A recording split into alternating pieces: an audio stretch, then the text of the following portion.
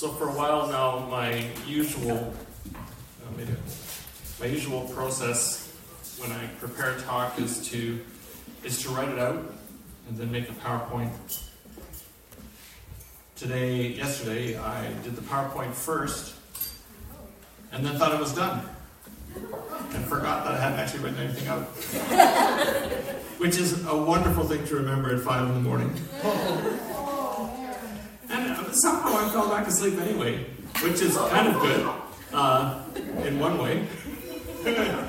But then by the time I did get up and started writing something out, I only got halfway through. So if you notice a shift in quality partway through the talk, it's probably related to that. I'll just get you to help me when I get confused, and you just chime in and make more sense than I do.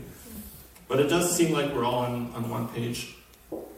Both Jess and Mariah mentioned that when you're bringing out a theme like joy, when we have a lot of things that are hard in our minds, it's hard not to put the two together and realize that we have to not pretend our way to joy, but to do what I'm calling open-eyed joy today. Joy with eyes open. I'd actually planned to talk on trust before I've checked into the themes for Advent and realized I was meant to be talking about joy. But then I thought they're kind of related. There'll be some trust integrated along the way. Because one of the points that I do want to make is that I believe joy requires trust. I think we have to trust enough to let joy happen, to let it draw us in. But the other main point that I want to make today is that we do need to have joy with our eyes open, that the type of joy we're invited to this Advent isn't based on denial, but a joy that makes life worth living in spite of all the obstacles and all the challenges and all the realities that are around us. The kind of joy that can inspire us to live well with love and generosity in the midst of all that life throws at us. So, because I left most of my preparation to the last day, yesterday, I thought I'd do a quick study of all of the references to joy in the Bible. Obviously, this was not a very detailed study, because there are a lot of references to joy in both Testaments. But I started, as one does in the Old Testament. I kind of wanted Isaiah or Jeremiah because I figured they'd give some reliable, joy-filled passages that would seem Adventish. But I found a major problem. Almost all the references to joy in those books are associated with returning to the land. Lots of mentions of Zion, which is a word I'm having a lot of trouble with these days. I just can't go there. The whole theme in the Bible of returning to the land, of returning to Zion, is being so grossly misread that it is literally helping to fuel genocide in Palestine. And for me, this morning is not the time to reclaim what returning from exile is meant to be about in Isaiah and Jeremiah, because I just don't feel like I have the heart for that. Sometimes I think that we simply are not to be trusted with ancient spiritual texts anymore because we just don't know how to read them without making the world worse. But I'll leave that rant for another day because that's not a very joy-filled rant. But then I went to the New Testament, had more luck. Here are the main associations that I found as I looked through passages about joy in the New Testament were the joy that we experience when someone turns their life around. Like in Luke 15. Oh, I wrote it up somewhere. This is the part now that's been a little dodgy. Are we halfway through already then? No. There were more dodgy bits than I introduced. Do you want to just read it off there? I do, but then I'm all sideways. We like your profile. It's a lovely profile. Okay, Luke 15. This is, the prodigal son. Just so I tell you, there is joy in the presence of the angels of God over one sinner who repents. And there's a lot of references to that, when something lost is found. The kind of joy that comes in relation to that kind of turnaround of one's life. We also see another theme is the beauty of joy that transforms people in the midst of hard times. like in 2 Corinthians. We want you to know, brothers and sisters, about the grace of God that has been granted to the churches of Macedonia, for during a time of severe ordeal of affliction, their abundant joy and their extreme poverty have overflowed in a wealth of generosity on their part. So joy can work in us even in the midst of afflictions, even in the midst of very hard times, and make us generous even in the way that we're able to give in the midst of that kind of time. And of course, there's the joy that's associated with new hope coming into the world, or really any time that the presence of Christ gives new hope and peace lighting up a dark space. It's associated with joy. So those are the three examples that I seem to see over and over again in the New Testament as places where we find joy. And these themes seem a lot more relevant right now. But the question is, can we do it? There certainly is a lot going on. You may have heard, I think Andre may have mentioned it last week, that the Christians in Palestine, in Bethlehem in particular, have pretty much canceled Christmas in the way it's normally celebrated there this year. This picture is a picture of baby Jesus in the rubble, and it's a desperate plea by Palestinian Christians to give attention to Gaza and not Bethlehem, saying if you want to look for the Christ child, don't look here in the churches, look in the rubble of Gaza. And please stop the violence. So that's, I think, the first time that's ever happened. And they've certainly been familiar with violence before, but never anything like this. You also all know the struggles throughout Canada, even here in our little town where an unsheltered man died a few weeks ago. There's also the ongoing denial of the dangers of our mistreatment of our planet. And there's just all the ways in which we keep letting the systems that we've created, systems like capitalism, consumerism, nationalism, militarism, could probably add a whole whack of more isms, just keep oppressing us all. And how can we have our eyes open to all of this stuff and still celebrate joy?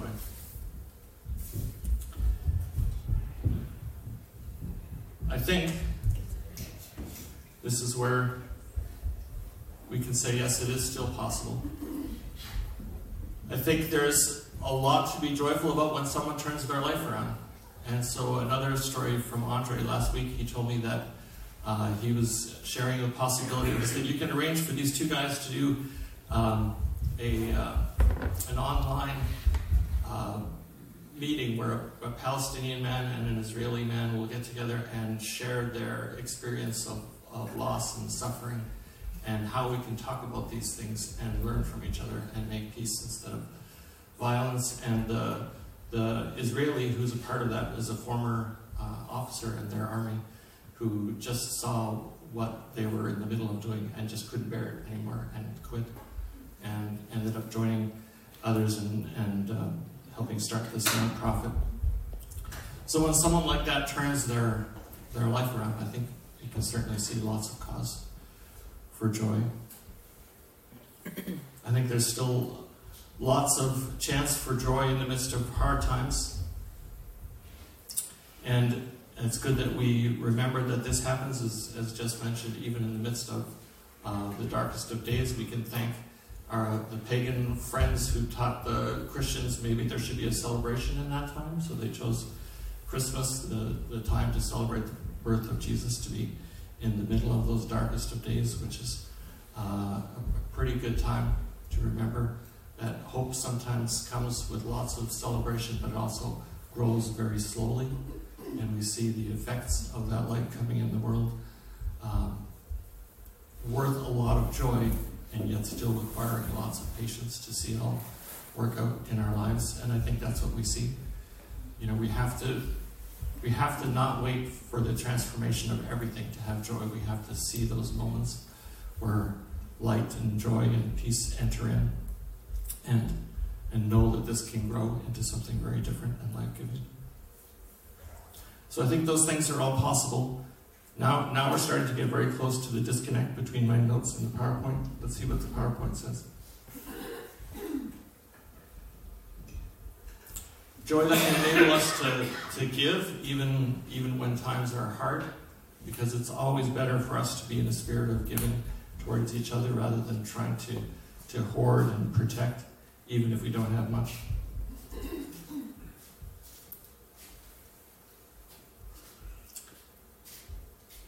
And the trust that I talked about. How have you fared when it's been hard and you tried to muster up joy? It's not easy, right? It's not easy to put on a happy face. What was that? Was that an old jingle? What was that from? What was the product? Oh, Kool-Aid. Was that Kool-Aid? Put on a happy face? Yeah. What was the product? What were they selling? They must have been selling Anyway, completely irrelevant. I just want to know. Yes. Just turn it up real high, Petula Park's in it downtown. Downtown? Yeah. Okay. Just, That gives you joy. well, no, it's not a really bad mood on there, because when she's bellowing out, go downtown, how can you not? Now, I would never do it with anybody else in the house. Maybe that's what they need. Right. So when you're alone and can blast music, that gives joy.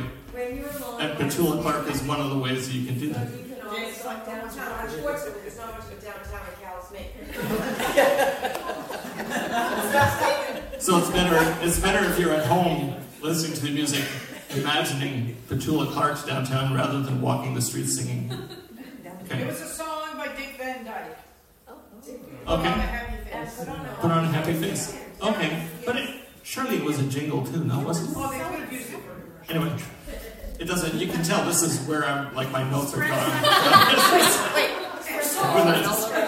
Definitely needs so much help from you now.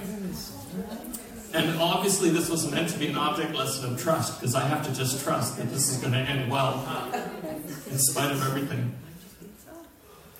But it's hard to muster up joy, because if you're mustering against the wind, it's going to be tough. It's so much at the same time, whether it's thanks to Petula Clark or something, it just springs up in us sometimes if we let it. Why don't we let it more often? I think there's things that get in the... Oh, are we actually playing Happy Face now?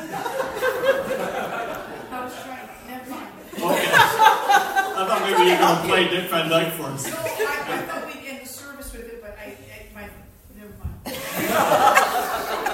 I only wish everybody could see the look on her face 2 seconds ago. Well, that's what phones are for. Get your phone out on her and get that up on the screen.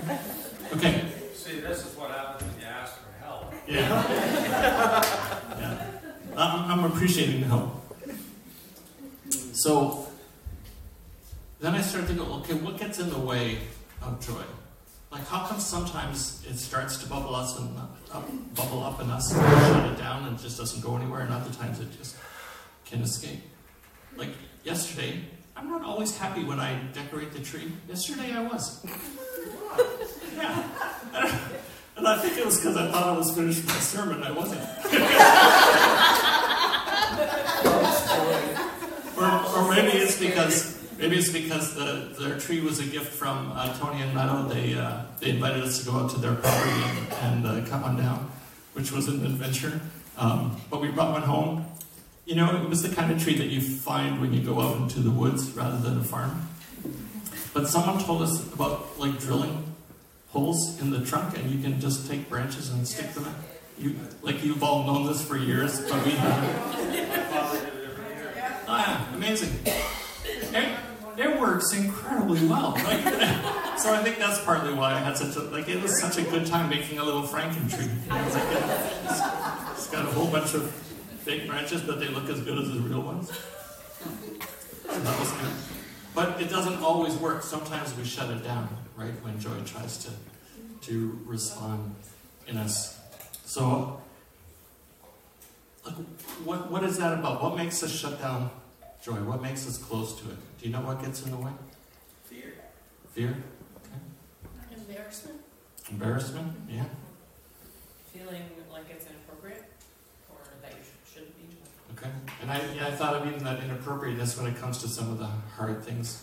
Like why it's hard to mention joy in church, talk about it. It's like, well, like what about the unsheltered? What about Gaza? What about all the things going on that makes it hard to just fully open to joy?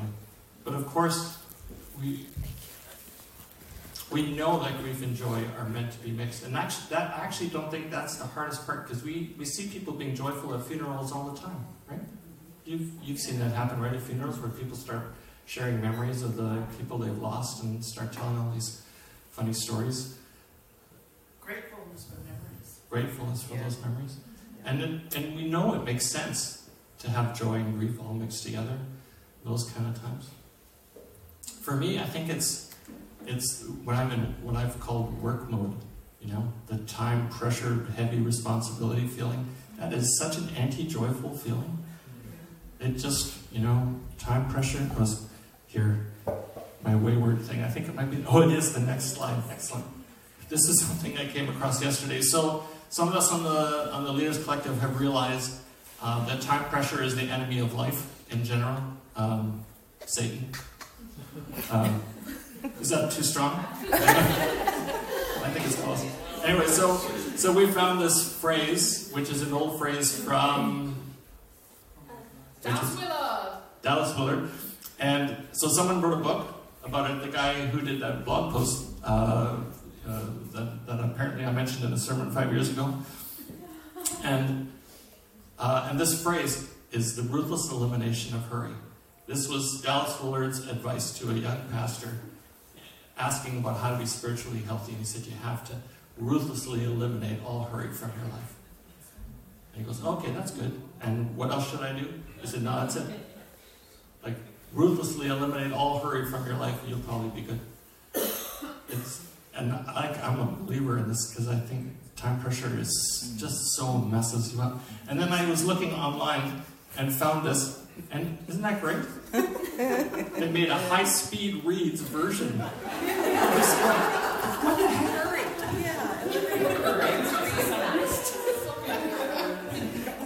Anyway, that gave me joy.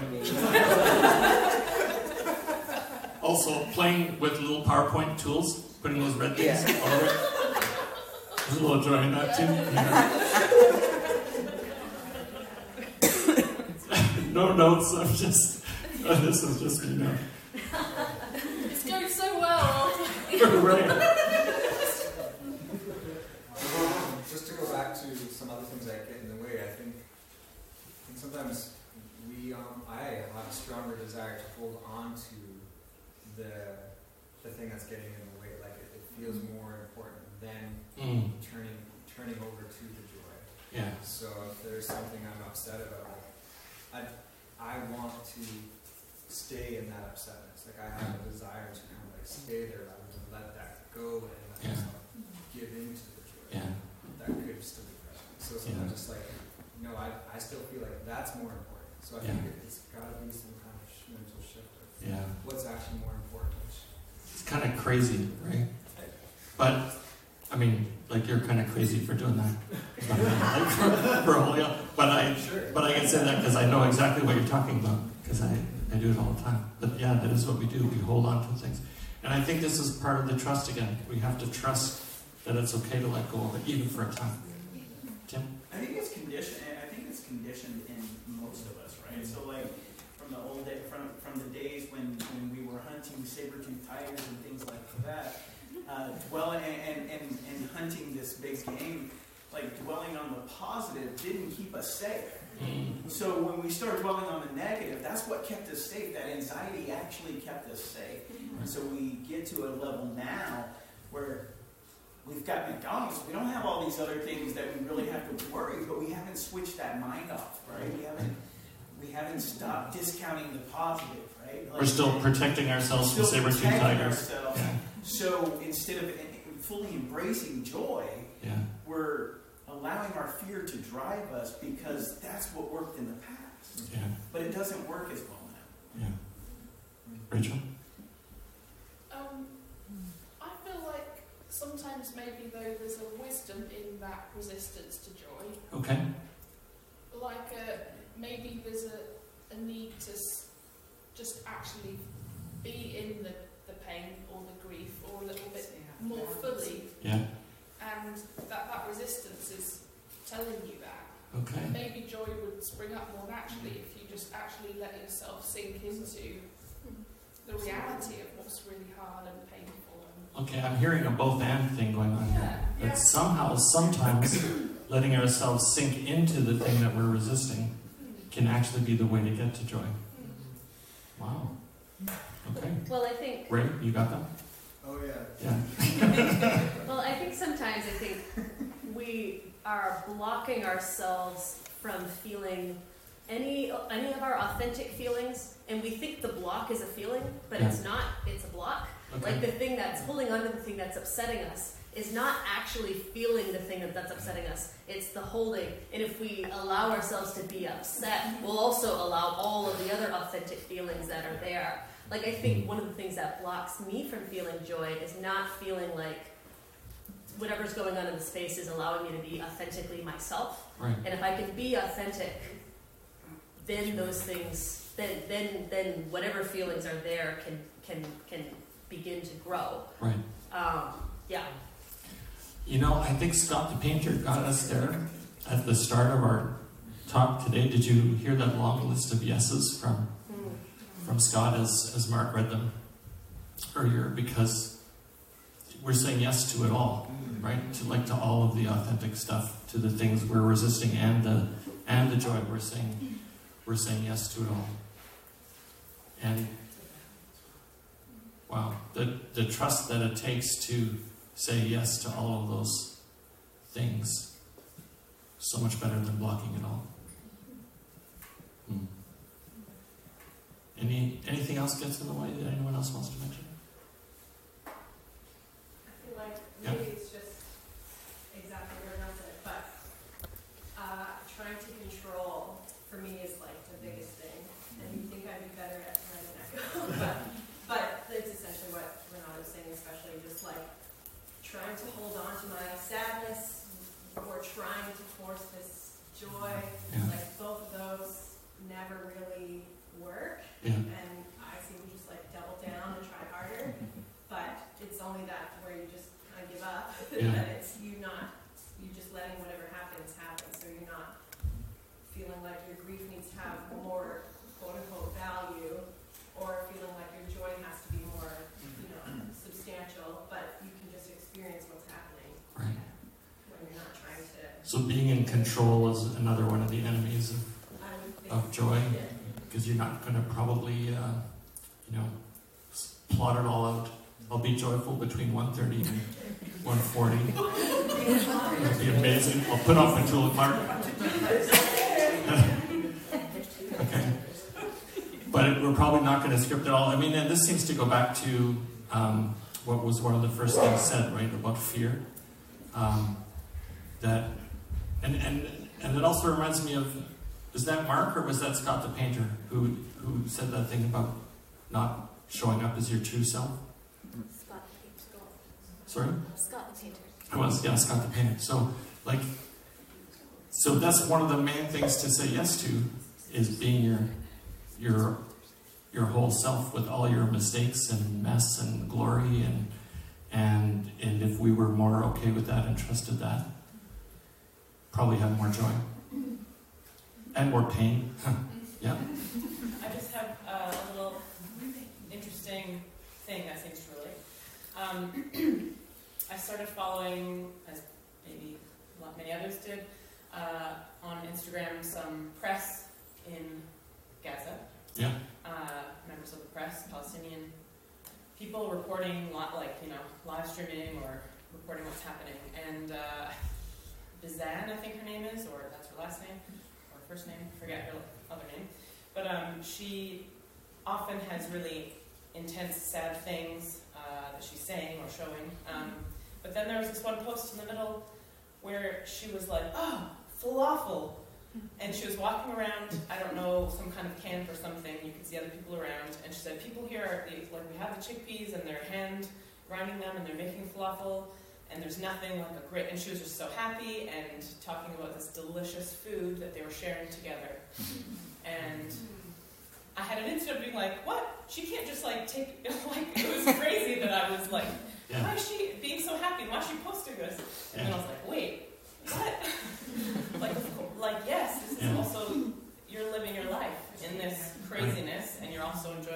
and find moments of beauty and joy in the midst of that. Yeah. And yeah, we need to do it, right? It's natural and good. I know one of the things that impressed me years and years ago was in the book City of Joy, the book that was written about the area of Calcutta that Mother Teresa made famous. And the book wasn't particularly about her so much, but it was about the what life in that area was like. And the most incredible poverty, starvation level and all kinds of illness. And the story is told about the feast time coming around. And it's so important that they have the clothing and the stuff to do this feast, that they go without all kinds of food. Like they could easily sell the garments for these special things and have food for a long time. But they don't, because the festival is the point of life. Like, what's the point of having the meal if you don't actually have the time of celebrating? And it made a huge impact on me when I read that. And it's like this too. Like people who are in the middle of the very hardest things still need their joy. They still need their moments of enjoying food and enjoying each other, even in those hard times. Yeah, Lorna? I was thinking about sometimes maybe a little bit of self-consciousness keeps us from expressing these things. But I feel like if we can individually allow ourselves to express what it is, it probably could give other people permission or freedom to move in the same direction. So I'm thinking the next time I'm feeling really down, I'm going to think about Jan while you're dancing around her house. Yeah. But Downtown. yeah, but I think for me that might keep me from being who I am sometimes. Yeah. Can I just say something that I resisted saying it? Okay. Yes, you can. It's kind of got something to do with this, but I'll try to make it quick. I had an experience yesterday, and I was so filled with so much whatever, and all I could think of is you guys, my family, and I thought, oh, I'm going to tell them about it. No, it sounds too like you're patting yourself on the back. I said, no, I didn't tell them about it. I was up at 3:15 this morning saying, I'm not going to tell them. I'm going to tell you.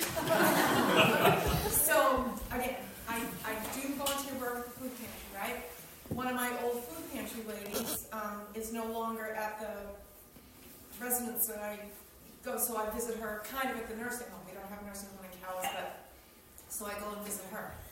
So, I hope you guys get this. I probably like.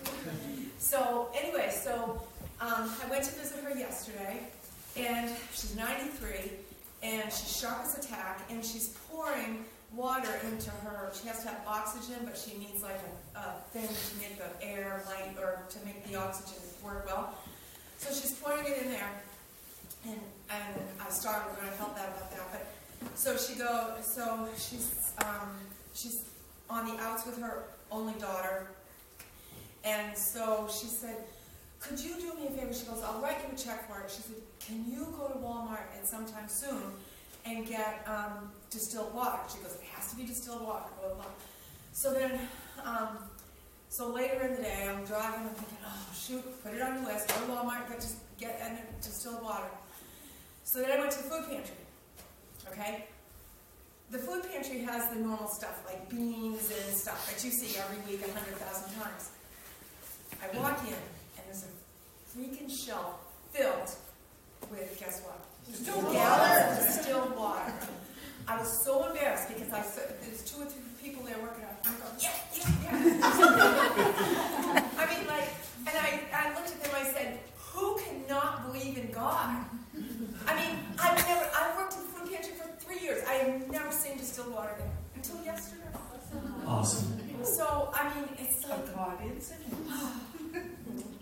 See, did you fall back to sleep at 3:15? No, because my son and there's other problems in my family.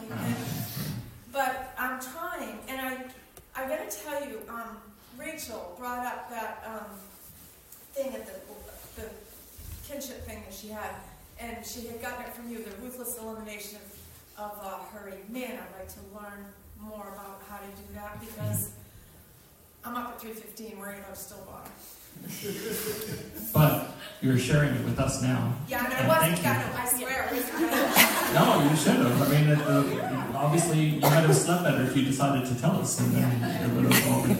But it's just proof that God is there. I mean, like, what a cool thing. So I took 3 gallons of it and saved myself $3.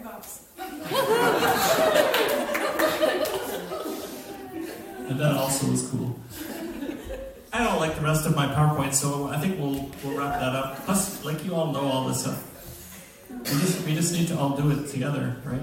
To trust letting go of these things and feeling it all and being as vulnerable as Scott the Painter invited us to, following the example of Jesus, mighty God who needs to get his butt wiped. Yeah. Did you say butt? Sorry, did someone miss that? No, I was imitating Willem. Oh, yeah.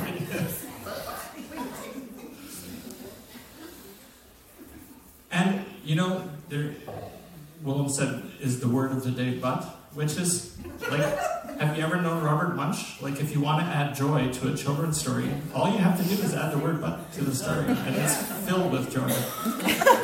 So obviously that was right on target. We need something to help us end well, and I think I'm going to look to Ray. Is there any chance you could do that second song?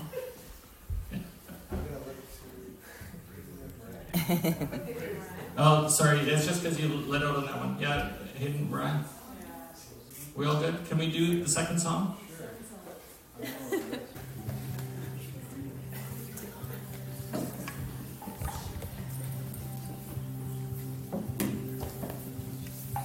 Oh, are we rivers coursing every night?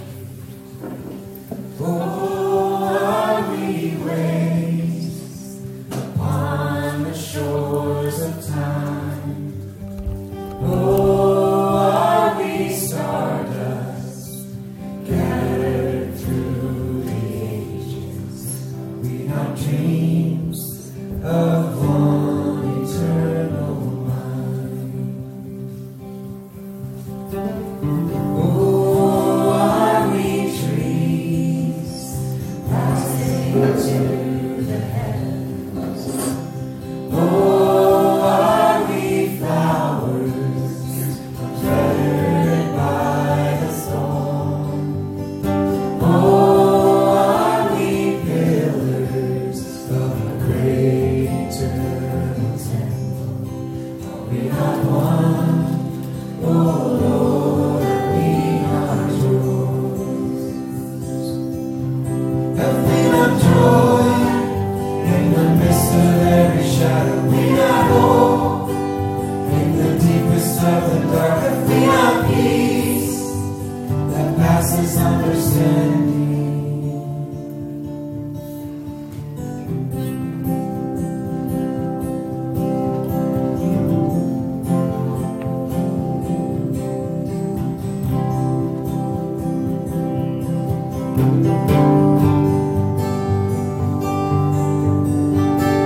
Oh, are we sons fashioned in your image? Oh, are we daughters carrying your name? Oh, are we brothers across the generations? Are we not sparks from an everlasting flame? Are we not joy in the midst of every shadow? We not hope in the deepest of the dark? Have we not peace that passes understanding? We not love. Ooh.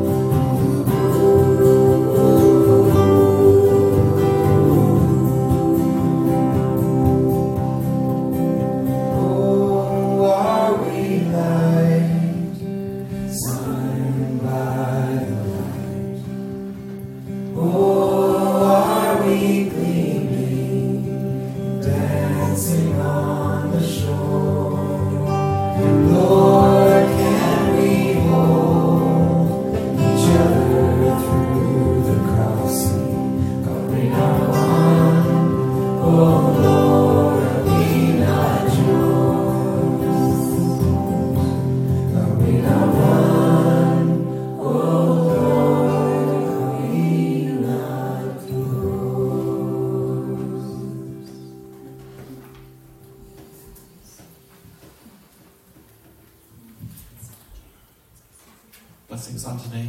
Go in peace and joy.